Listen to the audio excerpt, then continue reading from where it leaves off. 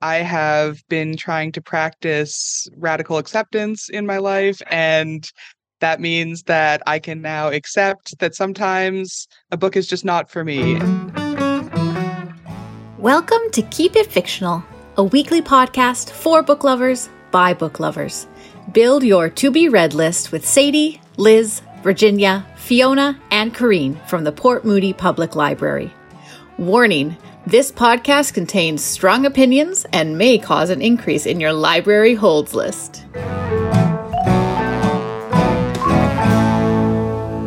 Hello, and thank you for joining us for another episode of Keep It Fictional from the Port Moody Public Library. I'm Virginia, and I'm here with my good old book friends, Corrine, Fiona, and Sadie. And we are also joined by Allison, our brand new Keep It Fictional member. So welcome, Allison, to the show.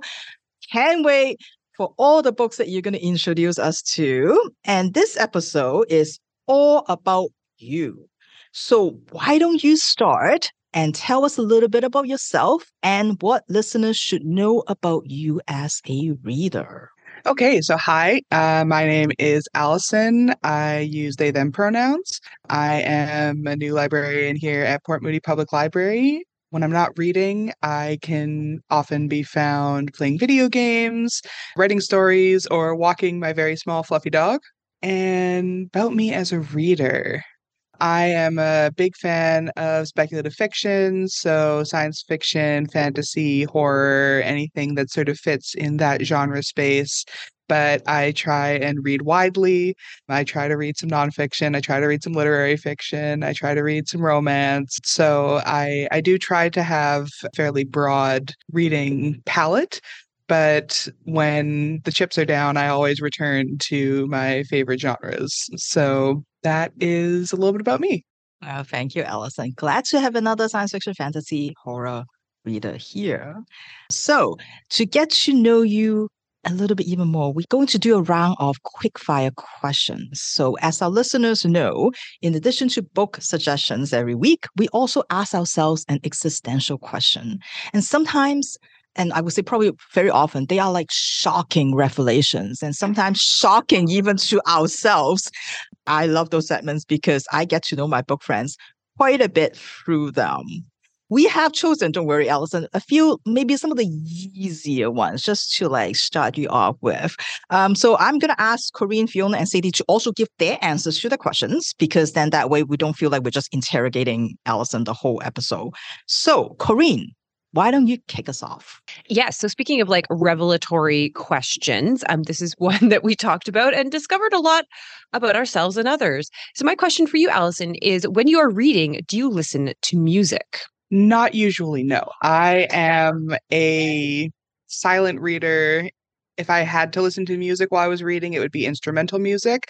I've been in choir and other sort of musical pursuits since I was very little. And so when I'm listening to music, my brain just starts paying attention, especially to the lyrics. If there's lyrics, if there's not lyrics, it's paying attention to sort of structural stuff. So I just find music too distracting when I read.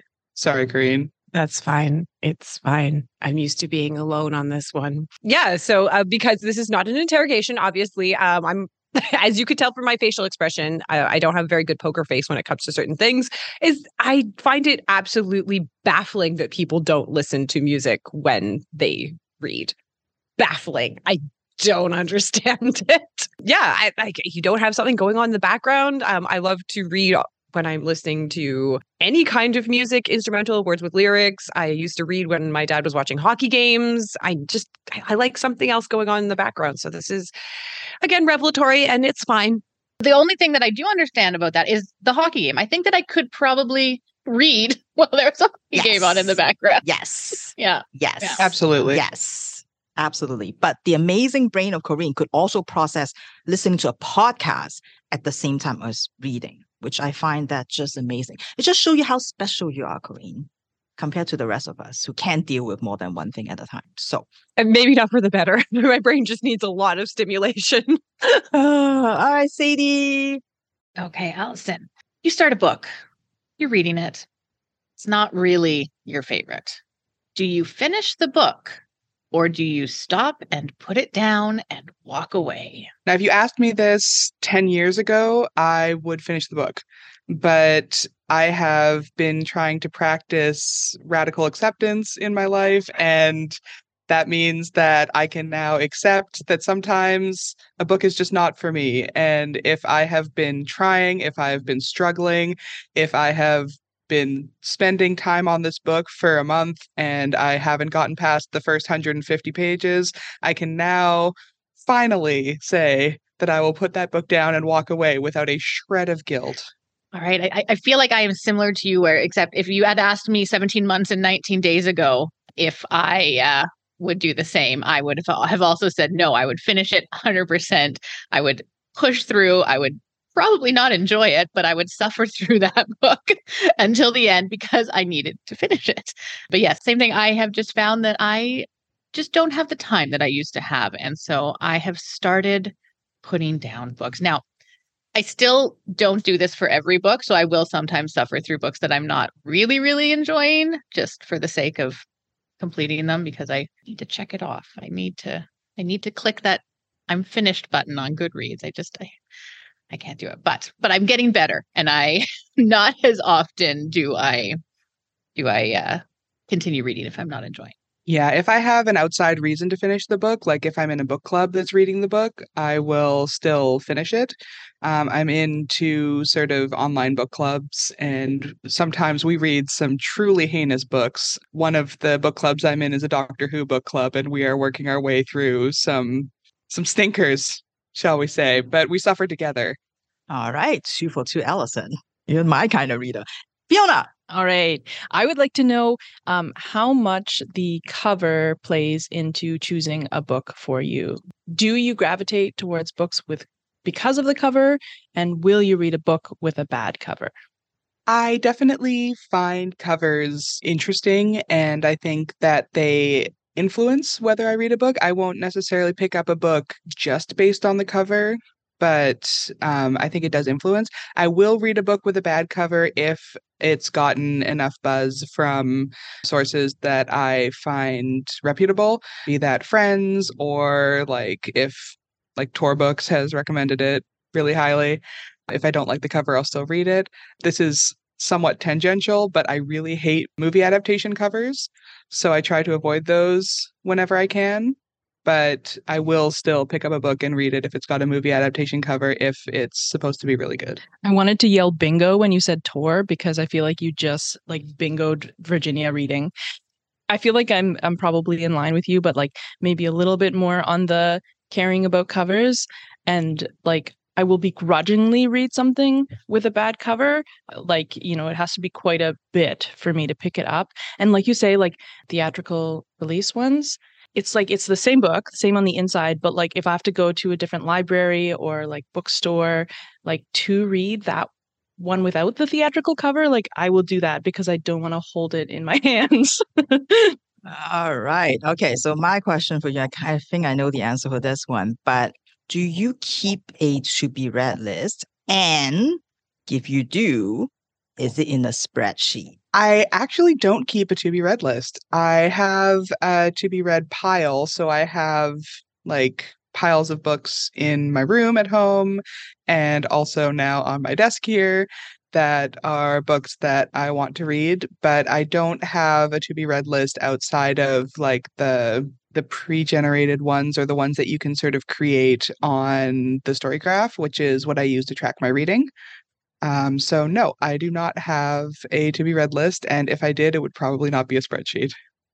But at the end of the year, I do like to create a spreadsheet to track the sort of diversity of the reading that I've been doing, because I've been trying to read more diverse authors, try and read fewer dead white men. And I think that's been really interesting just to sort of create that spreadsheet at the end of the year. I think I'm going to cry now. Oh my gosh. All right. Excellent. Thank you, Allison. You gave me hope in humanity. Thank you. So now that we've got to know you a little bit better, we have the opportunity before the show to ask you for a list of your I know that you said it's not like necessarily your favorite books, but books that you definitely enjoyed a lot, because I think asking for a list of top 10 favorite book is just mean. But Allison has given us a list of 10 books that they really, really like, and each of us have chosen a book to read from that list. So we're going to tell you about the book that we picked, what we think about it. And then Allison, of course, after our description of the book, we will find out from you what you like about the book. And I'm also going to ask my book friends to think about, based on that one experience, that experience to help us understand what an Allison book is. I would love to know, how likely do you think you and Allison are book twins? Because I feel like we don't have any book twins on this show. We have like, I don't know, book cousins, twice removed, maybe. Like, but I don't, and some of us don't even belong to the same family. We know who we are, but I don't know if we have book twins. So maybe Allison is one of our book twins. We will find out. All right. So Fiona, do you mind letting us know what book you picked from Allison's list? I would love to.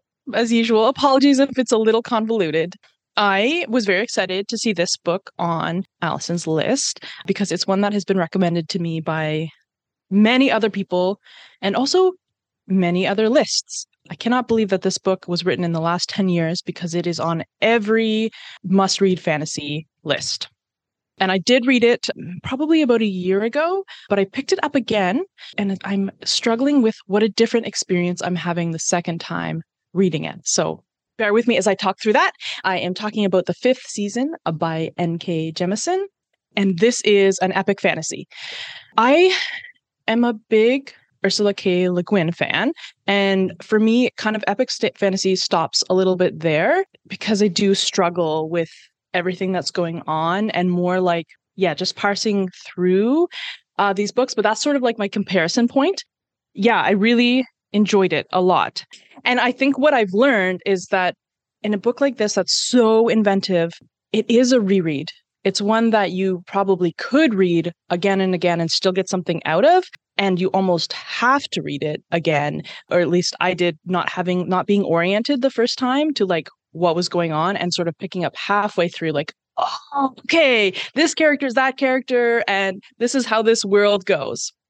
This book is set in a world which is presumably not our own, and it is apocalyptic in a very inventive way. So I'm not a huge fan of apocalyptic fiction, but this definitely, I think, brings up a lot of interesting ideas about the end of the world. I found it so much more readable than any other apocalyptic fiction. So we start out by following the character Allison. I'm actually going to probably pronounce a lot of these names wrong despite having listened to the audiobook. She is a middle-aged woman who returns home to find her young son has been beaten to death. So definitely content warning for child mortality, for child abuse, and just a lot of other heavy subjects. There's one scene in particular that really, really upset me, but I can't describe it now because you need so much more groundwork before I can describe that. So Allison is actually an origin, which is a person who has the ability to control energy. And this works with earthquakes and stuff.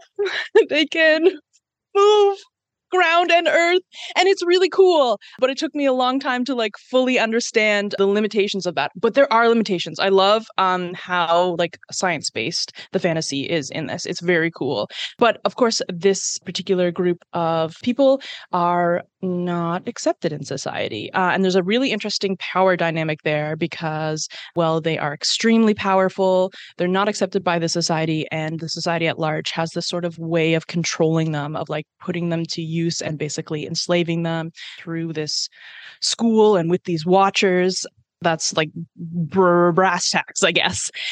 So Allison's story is really interesting. She basically flees this town on a search to find her second child, who she believes her husband has either killed or kidnapped, because he's found that his wife is an origin and he's realized that his son was an origin. She develops some relationships with really interesting characters. This was my favorite branch of the story. There's a young kid who I really like, and then there is a trans woman, and it's that sort of found family in this like wild, wild atmosphere with characters that I really loved. The second point of view is Demea. And this is a young girl whose family has also recently found out that she is an origin. And well, they couldn't bear to see her perish. They did call this like the school, the fulcrum, to come and like take her there. So she's dealing with this realization that her family has abandoned her and basically hates her. And she kind of finds this father figure, I think it's Shafa, who starts to like train her to use her skills. And she's like, oh, awesome. Like, this person who cares about me. Nope. He's a bad man. And definitely, like he's working for this school and is basically going to break her in any way that he can to control her powers for the use of the greater society. And this is because, Origin are so powerful and the greater society fears them, so they need to be controlled. Cyanite's story is the one that I struggled with the most. Cyanite is a very like headstrong character, which is not always my favorite. And she is already at the fulcrum and she's like fairly powerful. And then she gets sent out on this mission with a 10 ringer, which is like the most powerful of origins, to go to this far off city and move this coral reef, which is all really like scientifically interesting, but hard to like for me to integrate into the story because there's so much going on. There's a lot of sex in Cyanite's storyline, but it's not. Yeah, I guess for those of you who don't like to read like romantic storylines, I wouldn't necessarily say that's what it is. She takes it in really interesting directions. And there's also some like poly representation there. Yeah, it goes off on like quite an interesting tangent. And even like thinking about, it's a big book, but it's not the biggest book. And how far all three of these storylines go in this book is just like trying to remember. Feel like I've at least given like some structure to what this is about. I'm sure I've like forgotten some like integral aspects, but bottom line is it's an incredibly inventive high fantasy, and it did win the Hugo in 2016, like super well deserved. I am very excited to read the rest of the books. I believe it's a trilogy. Just taking things in a way that I'm not sure how she thought of this, and then building it so in such detail in a way that's just so fully fleshed out. It's just like one of those books that you feel very like confident with the writer, like that they are going to take you on a journey, that they know where it's going. And I do find that can be quite comforting as a reader, even when you're like, am I missing something? Because you know that like you're going to get where the author wants you to go by the end of it. And really appreciated the characters. That's what I really should have asked you, Allison, is do you like character or plot? And I think that this book is like a pretty amazing mesh between the two. And because it's so dense, you can really kind of focus on whichever you prefer or both. Yeah. So thank you for giving me an opportunity to revisit this, because I am like remembering how much I enjoyed it the first time and how much I can get out of it by reading again. Plus, I still have all of those other books to look forward to. So that is N.K. Jemison's The Fifth Season, which is part of a series. Thank you, Fiona. That's probably my favorite book on Allison's list, but I'm afraid to talk about it. So I'm glad you picked it up, because I'm like, I'm not going to try to summarize that book because it is, like you said, so many things going on. It's amazing. So Allison, tell us about why this book is on your list. Yeah, so it is a dense, beautifully written, beautifully world-builded book. And I think for me, to answer your question, I'm definitely more of a character person than a plot person. I love plot, but I'm here for characters and the relationships between characters and seeing characters develop over the course of the book, which is why one of the reasons why I love The Broken Earth.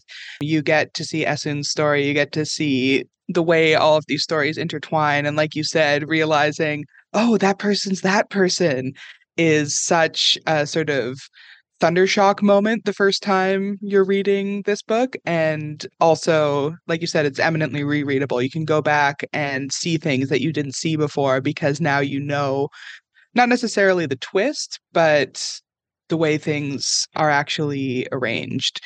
I am a huge fan of books with great world building, and I think N.K. Jemisin does an amazing job with world building across her books. So that's sort of the big reason that this is on my list. And it's just, like I said, it's a beautiful read. It's brutal. I found it difficult to read in parts, but this this whole trilogy is fantastic, and I cannot recommend the Broken Earth trilogy enough.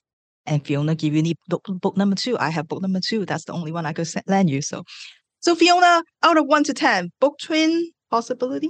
I'd say based on this book only, probably like 6. I feel like I said, I theoretically like fantasy, but I find them like really challenging, so I don't do it very often. But I think hearing Allison say that they they like speculative fiction, fantasy, and horror, those are all ones that I dabble in, but that they really like to read widely. I feel like I have pretty much the exact same approach, but with like grounded more in like historical fiction and contemporary, and then go off to those other things and come back to what's comfortable. Yeah.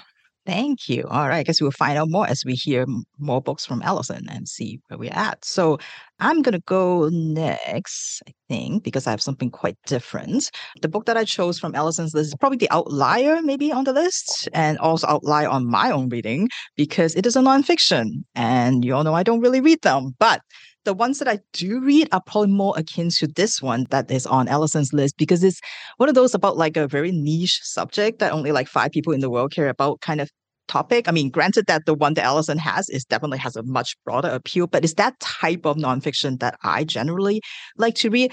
Also because when I saw the book, I'm like, why does this sound so familiar? Oh, it's because I recognize the cover and someone else in the house owns a copy of this. So I figured that would be convenient. So the book that I chose is Letter Perfect, The A to Z History of Our Alphabet by David Sachs, which I believe lives in Canada.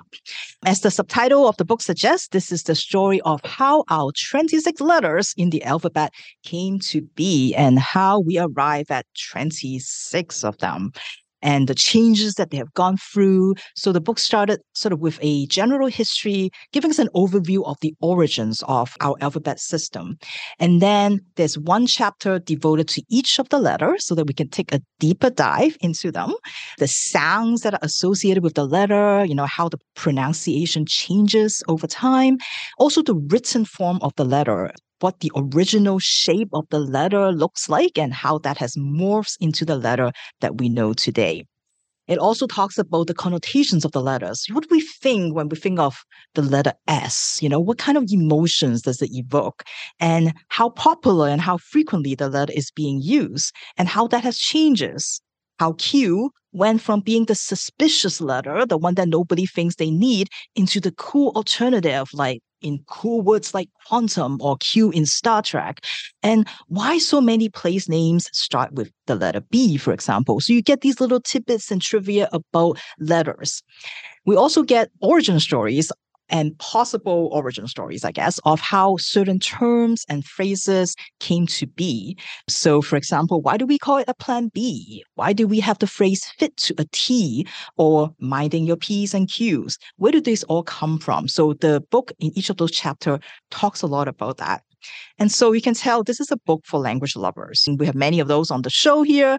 And it is definitely perfect if you love language and you love trivia about language. I think even though this, you can tell from the book, is not designed like a coffee table book, but I think that's probably how the best way to read it.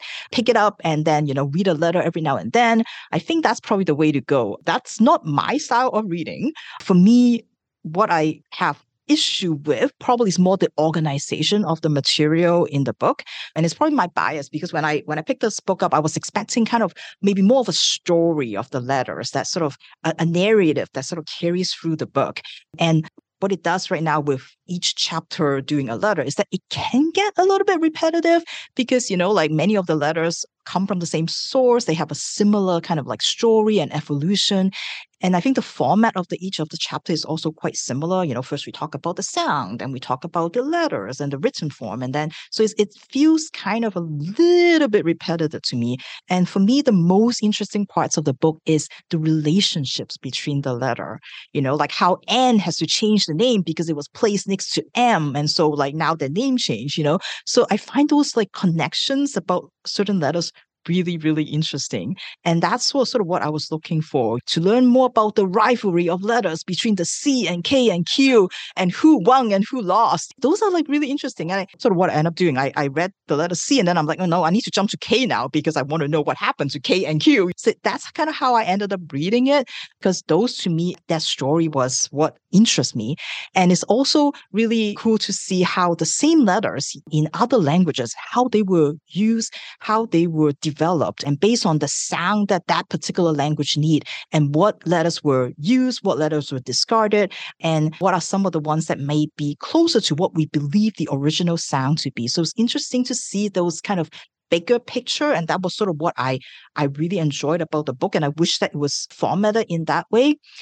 What's also really interesting to me and comforting to me reading this book is that as someone who comes from a language that does not have an alphabet system, one of the things that I will never, ever understand in my life, and I have given up, like I'm just like, I would never learn this, is all the rules surrounding pronunciations. It does not make any sense. You have 26 letters. You should just have 26 sounds. Like, what is the deal here with all the like different variations, depending on what letters you are next to, depending on how, the word end? Like, it's very, very confusing. Especially for me, I think, just because like we don't even have a syllabic or, like our alphabet system. So that makes it super, super confusing. And it was comforting to read in the book that I'm not the only one, because there were throughout history lots of people who have suggested many, many times that, hey, why don't we just have this letter represent that hard G sound that we need, and we'll just use another letter to represent this other sound? Why do we have to get like the same letter to have so many sounds? But alas, letters got dropped, not added. Many letters that represent that specific sound that we need. Now other letters have to pick up the slack and do double, triple duties. So it was kind of nice to see that. It's interesting. I mean, I guess that's part of it. It's interesting how English developed. And in fact, I know many people think a lot of other, like, there's always rankings of like, what are the languages that are easy to learn? English is actually quite hard because of, for me, the pronunciation part of it. But anyway, so Allison, tell us why this specific nonfiction end up on your list. Okay, so one thing you may or may not know about me is that I am a huge language nerd. I love language. I love languages. I love the history of languages. So this book really kind of helped, not necessarily kick that off for me, but really got me interested in linguistics as a topic. I read this book in high school for the first time, and it actually is the reason, or one of the big reasons, that I ended up going into linguistics for my undergrad. I remember going to the university and talking to the linguistics department, and the profs just being surprised that there was a high schooler who knew what linguistics was. So this book was really formative for me in that way, which is one of the reasons that it made my top 10 list, because it just affected the path of my life. I love language. I think that the stories of all the letters are really interesting, and the story of how the alphabet developed. Virginia, I absolutely hear you on the confusing nature of how different letter combinations and the way letters are in different words are pronounced differently at different times. Totally understand you. It doesn't make sense. It's all like vestiges of historical stuff and us stealing words from other languages. But yeah, I picked this book because it actually affected the path of my life. It put me on the path towards studying linguistics in undergrad, and that eventually put me on the path towards librarianship. So it is on my list because of that. Thank you.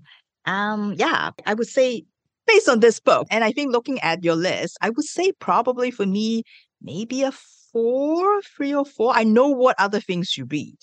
That's why I'm kind of like, that's why I have to qualify with based on this list. But you know what? I have to say though, right? Because I think looking at the fantasy and on your list, for example, like it really shows fantasy is not one thing. There are so many different kinds. And I think Sadie and I always talk about like how we both like fantasy, but Sadie likes very different fantasy than me. And I feel like that might be the case here. I don't know. We'll find out. Because I also know some of the other books that you have brought up and I love those. So yeah. So we'll see. All right, Sadie, what book did you pick from Allison's list? All right. So when I looked at your list, Allison, I was actually quite happy to see this book on it. This is a book that I read for the first time back in high school, and I read it a few times back in high school. And I not only read it, but I performed scenes from it back in high school. So I was pretty familiar with it, pretty familiar with the source material as well when I first read it. So it was fun to get a chance to revisit it because I had not read it since then. So the book that I chose, or the play that I chose, is Rosencrantz and Guildenstern Are Dead by Tom Stoppard. Now, people probably don't want to hear this, but I'm going to have to give a very brief overview of the play Hamlet by William Shakespeare in order to talk about Rosencrantz and Guildenstern Are Dead. So I'm going to do my best to give a very, very brief overview of the play Hamlet. It is also, I haven't read Hamlet in quite a while, so we'll see how good I do. So we have Hamlet. We have the Prince of Denmark. The Prince of Denmark, his father is dead. His mother grieved for a while, but has now remarried his uncle. One night, a ghost appears to Hamlet of his father and tells him that he has not died by natural causes. He was murdered. He was murdered by the uncle that is now married to Hamlet's mother. And he requests that Hamlet avenge him. Please, son, avenge me. So Hamlet sets out on a course to avenge his father and to prove that Claudius, his uncle, was the person that killed him. So Hamlet enlists a group of actors to present a play telling the exact story of how Claudius killed his father. They do this. He was trying to get his uncle to see the play and confess everything. Don't think it works very well. He addresses his mother at one point and thinks that somebody is spying on their conversation. He takes his sword, he drives it between the curtains. He kills Polonius, a lovely elderly gentleman who acts as advisor to some people. So he kills Polonius. Oh no, he has killed Polonius. All at the same time as this is happening, there is Ophelia, who I think is Polonius's daughter. Oh my gosh, it's been so long. Yes. Okay, I'm getting a nod. Yes. So Polonius has two children, Laertes and Ophelia. Hamlet and Ophelia are kind of together, although nobody really knows.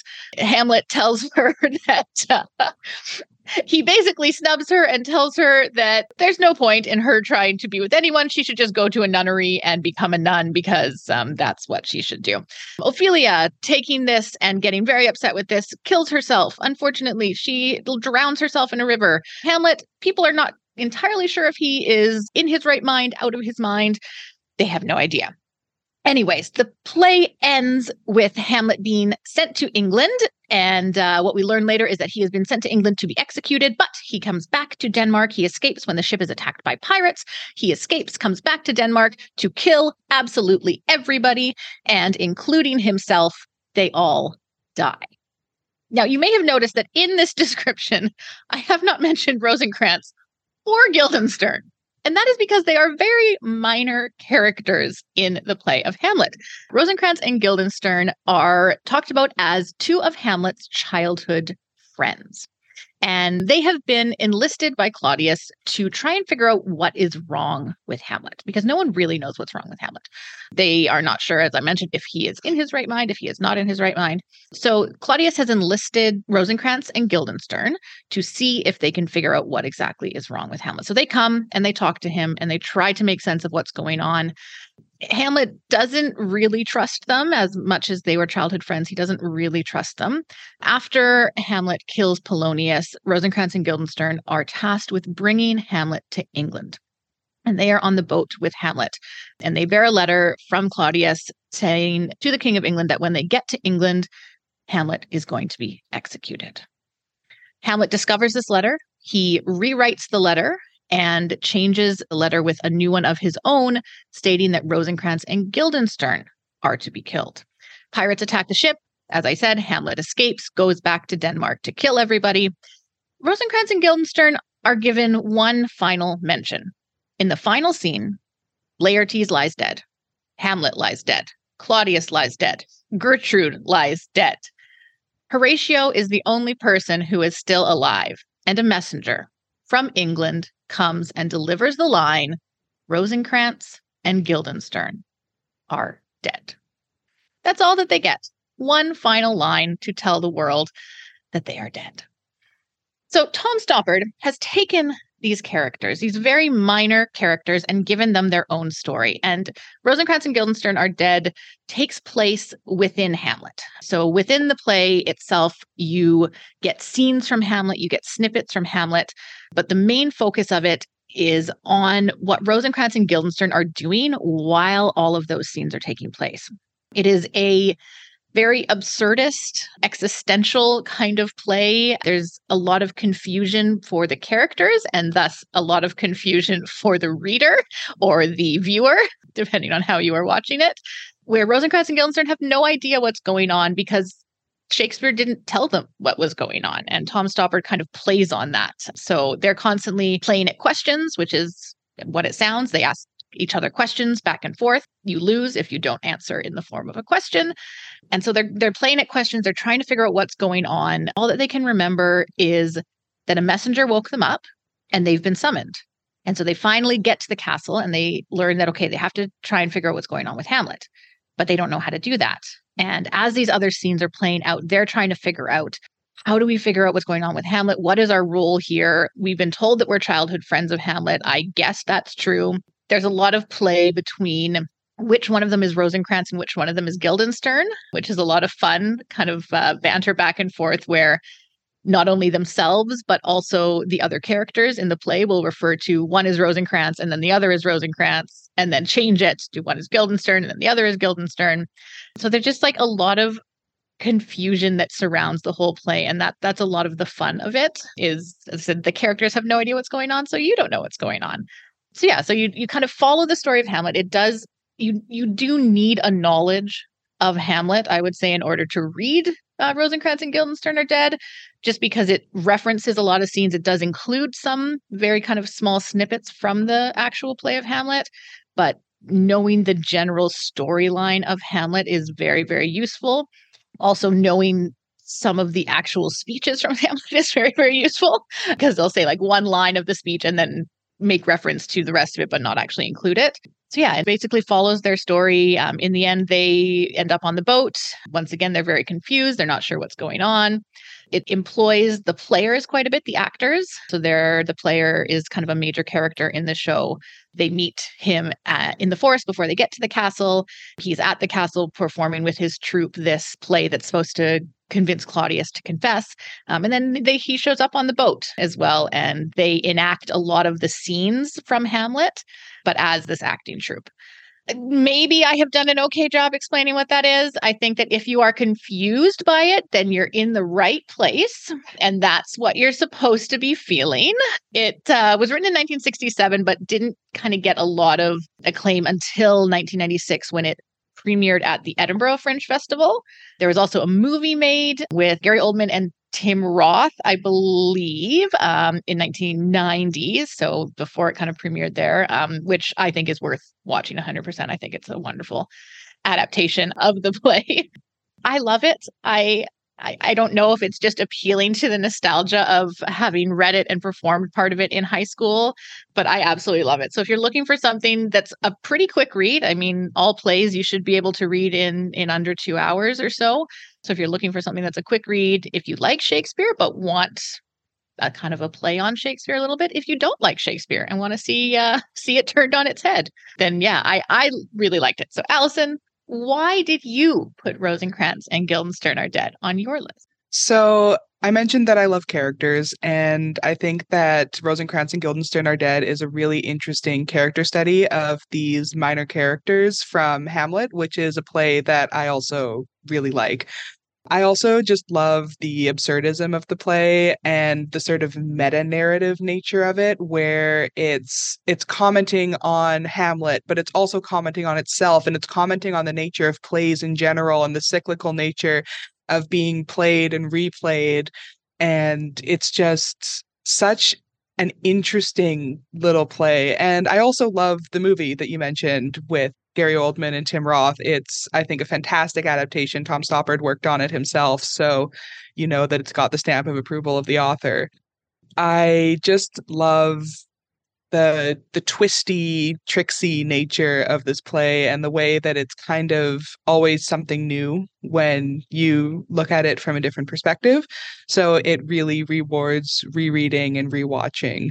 I think that's the case with a lot of the books on my list, that they're books that I like to reread because I always find something new when I come back to them.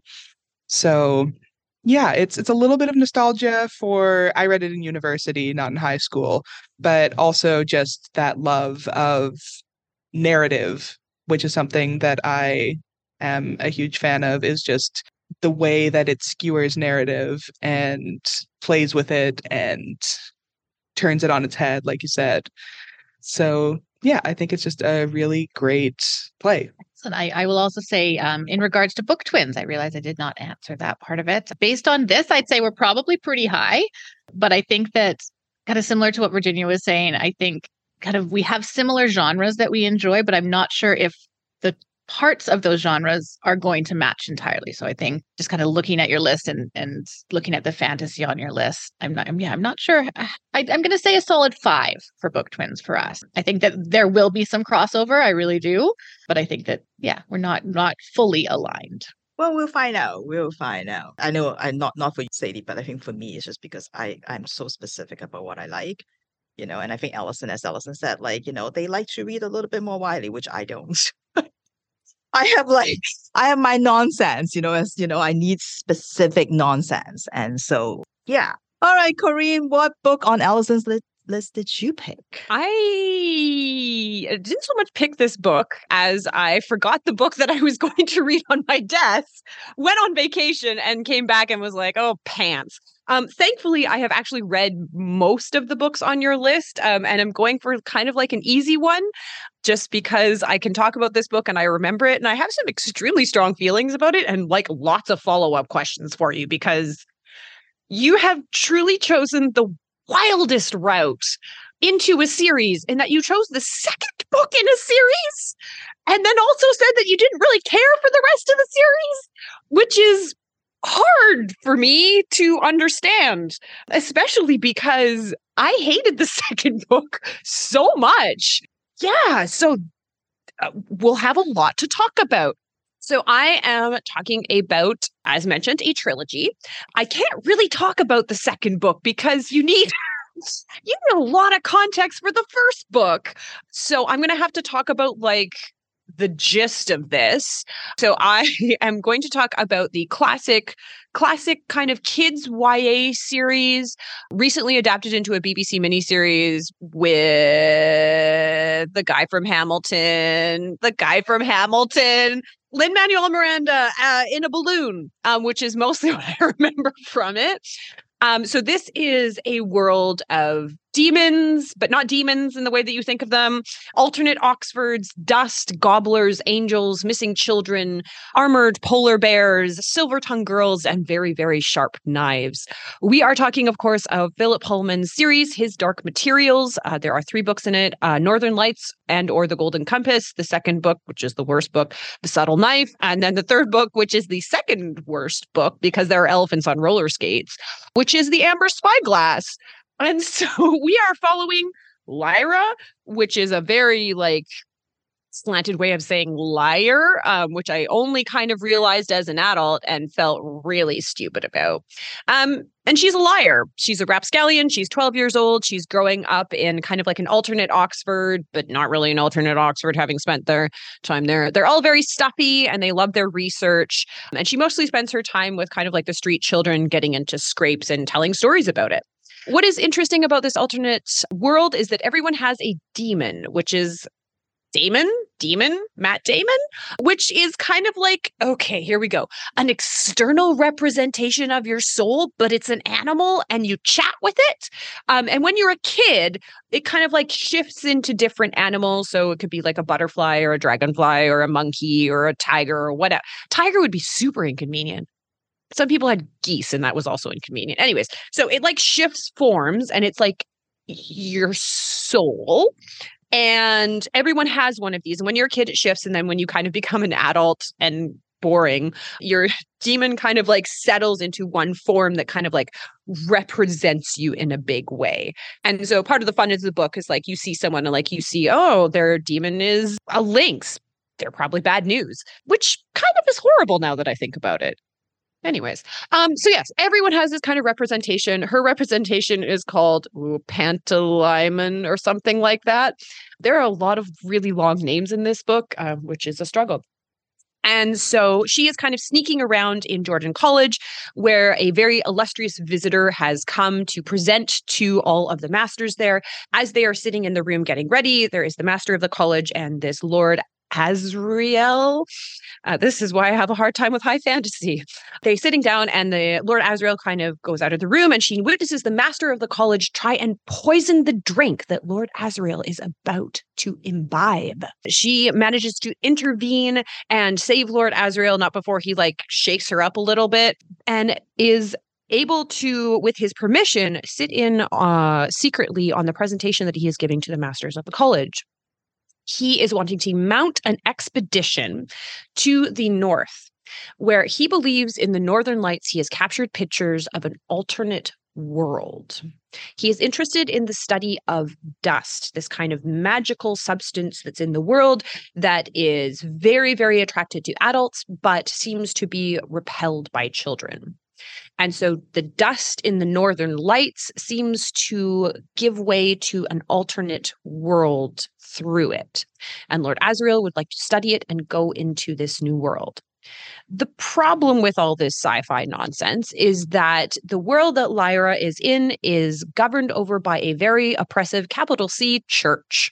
And the idea of there being alternate worlds, there being alternate realities is straight up heresy. And they don't love heresy. So despite all of the risks, the college decides to fund his expedition and he kind of sets off to do this thing. And then Miss Coulter arrives and she's very cool and I love her. And I'm not like cheering for her, but I like her vibes.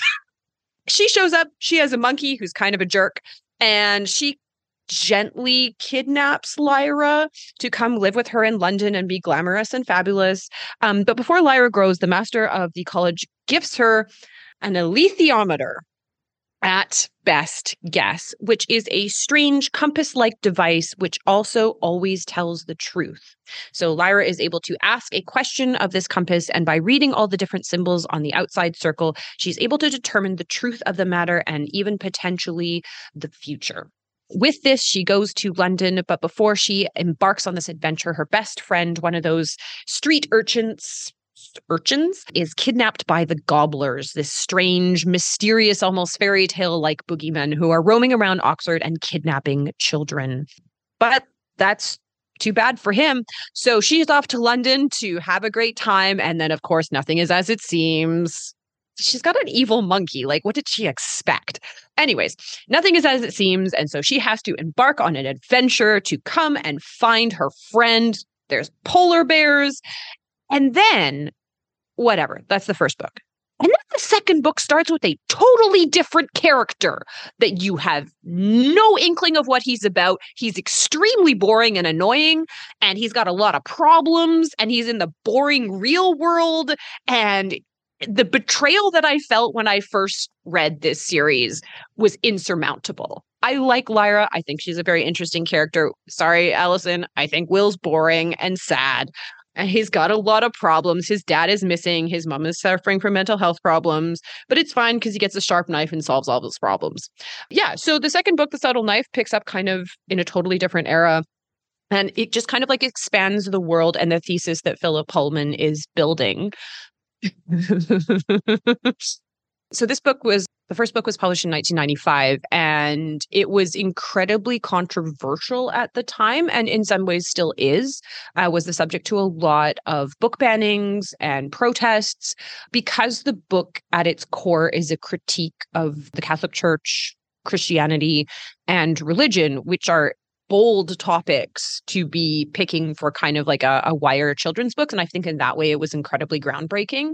I think maybe if I had to guess, Allison, what you were like interested in kind of looking at your list is you really like good writing. And Philip Pullman is a great writer despite the elephants. His world building is fantastic. And I think if I had to guess why you like this book so much is because he kind of expands the world in this one in a much more interesting way than I think he does in the first one. We learned that there are many, many, many, many, many, many parallel worlds, some of them with a lot of spooky dooky things in them, and that this sharp knife that Will has allows him to go through and navigate the different worlds. I think the books stand up. Despite being published so long ago, I think they still are immensely readable and immensely interesting. I would argue the first book is structurally perfect. The second book has a lot of problems, but it's fine. And if you are kind of like an adult looking to see a really masterful writer and storyteller kind of like tackle a really big world building series, sometimes successfully, sometimes unsuccessfully, I think that it's still worth going back to pick up. Yeah, so I'm interested. I'm deadly interested as to why you picked the second book instead of, the first one. So I did not mean to imply on my list that I don't like the rest of the trilogy. I do like the whole trilogy, but my favorite of the three is The Subtle Knife. And I can see by your face, Corinne, that you don't quite understand why. You were right in that the world building is a big thing for me, but I'm going to have to disagree with you. I love Will Perry as a character. I think he is really interesting. For me, this book was really formative. This whole series was really formative when I was young. I really like The Golden Compass, but it felt like a fantasy novel that in some ways I'd read before. Like I love fantasy, but I got to The Subtle Knife and it was something new. It was about this boy who has been forced to grow up too quickly, finding himself in another world. The subtle knife, the idea of the subtle knife, this knife that can cut through anything, including the walls between different realities, is so compelling to me. The fact that Will has to sacrifice to be able to use the knife. His fingers get cut off and the wound doesn't really heal is so compelling to me. Again, I find the whole series really compelling and I really love it. But Will Perry is a character that I just connected with on a really deep level at a really formative age. And so that's the reason that The Subtle Knife is so important to me as a book. So for those of you who are listening, when I sent in my list, I put several series on my list and said, but if I had to pick one, I picked the first book. But for this one, I said The Subtle Knife specifically because it is my favorite of the trilogy and I love Will Perry. I'm sorry, Corinne. I identify very strongly with this character and it was really formative for me growing up. I also love the world building. Like you said, I think Philip Pullman is a masterful writer. There are things that he does that are weird. I actually liked the roly-poly elephants, not because of the idea of them, but more of the idea of trying to figure out their language when Mary is having to learn how to speak Elephantese. That part of the book was really interesting to me. I think Amber Spyglass is it's trying really hard to do some things and it doesn't necessarily accomplish everything that it's trying to do. It's very ambitious. That's the word I was looking for, but it is still really good in my opinion. I think the way that I would rank these books is I like The Subtle Knife the best, then Golden Compass, then Amber Spyglass, but they're all pretty close. Fair enough. Fair enough. Again, I never take any offense at anyone disagreeing with me. As someone who has very strong opinions about things, I totally understand. In terms of like our book compatibility, I think the fundamental kind of like divide that I share with a lot of people on this podcast, Virginia, I think Sadie as well, is that if we had to rank like plot versus character, I actually find plot more compelling than I do characters, unless I hate them. But if I find a book's plot very interesting, the character kind of becomes secondary. So I think in that way, it's a big divide. But I think what we do have in common is I also like nonfiction. I love a good memoir, love a good like interesting deep dive into something. So I think we definitely have that in common. I don't mind a fantasy book, but obviously have a really hard time pronouncing things is difficult for me. Because unlike Fiona, I don't listen to audiobooks, so I have no context. None, just the ramblings in my head. But I also really love language, so I think we have that in common. So I don't know. We'll find out, because again, a top 10 is maybe not always representative of who you are as a reader. It's just the books that were really like important and informative. And I think that was what was so interesting about your list is that it wasn't necessarily maybe like your favorite books of all time, but like very formative books. And I think that's so interesting of how you approach that is like these have been kind of like pivotal reads that have like shifted the course of your life in a way. And so I think that's super interesting. So yeah, I think that we have like a big divide on that, but I think that there are definitely things that we have in common. So I'm excited to see what you pick up and talk about. Yes, absolutely. No need to apologize because we argue here all the time, Allison. Don't worry. Everybody hates something that Corinne likes and the other way around. Italo Calvino, for instance. So yeah, we're so glad to have that chance to get to know you through your books. That was really, really fun. And I'm glad that like somehow we all end up picking a book that represent maybe a different aspect of, you as a reader. So that was really fun too, so that we get to know you from all the other interests that you have, not just reading. So that was great. I would love to, we should do an episode on just pivotal reads. I think that would be a really fun one because we haven't really done that for the rest of us, right? So it'll be interesting. Maybe. Anyway. All right. Okay. So, well, thank you and welcome again, Allison. We're really, really excited to have you here. And I know you're going to bring us lots and lots of great books. So we're looking forward to those. So yeah, thank you everybody for joining us for Keep It Fictional. And we will see you again next week. Bye-bye. Thank you for listening. If you like our show, please tell a fellow book lover about it. You can find a list of all the books we discussed in our show notes. Join us next week for another fun book chat. Until then, keep it fictional.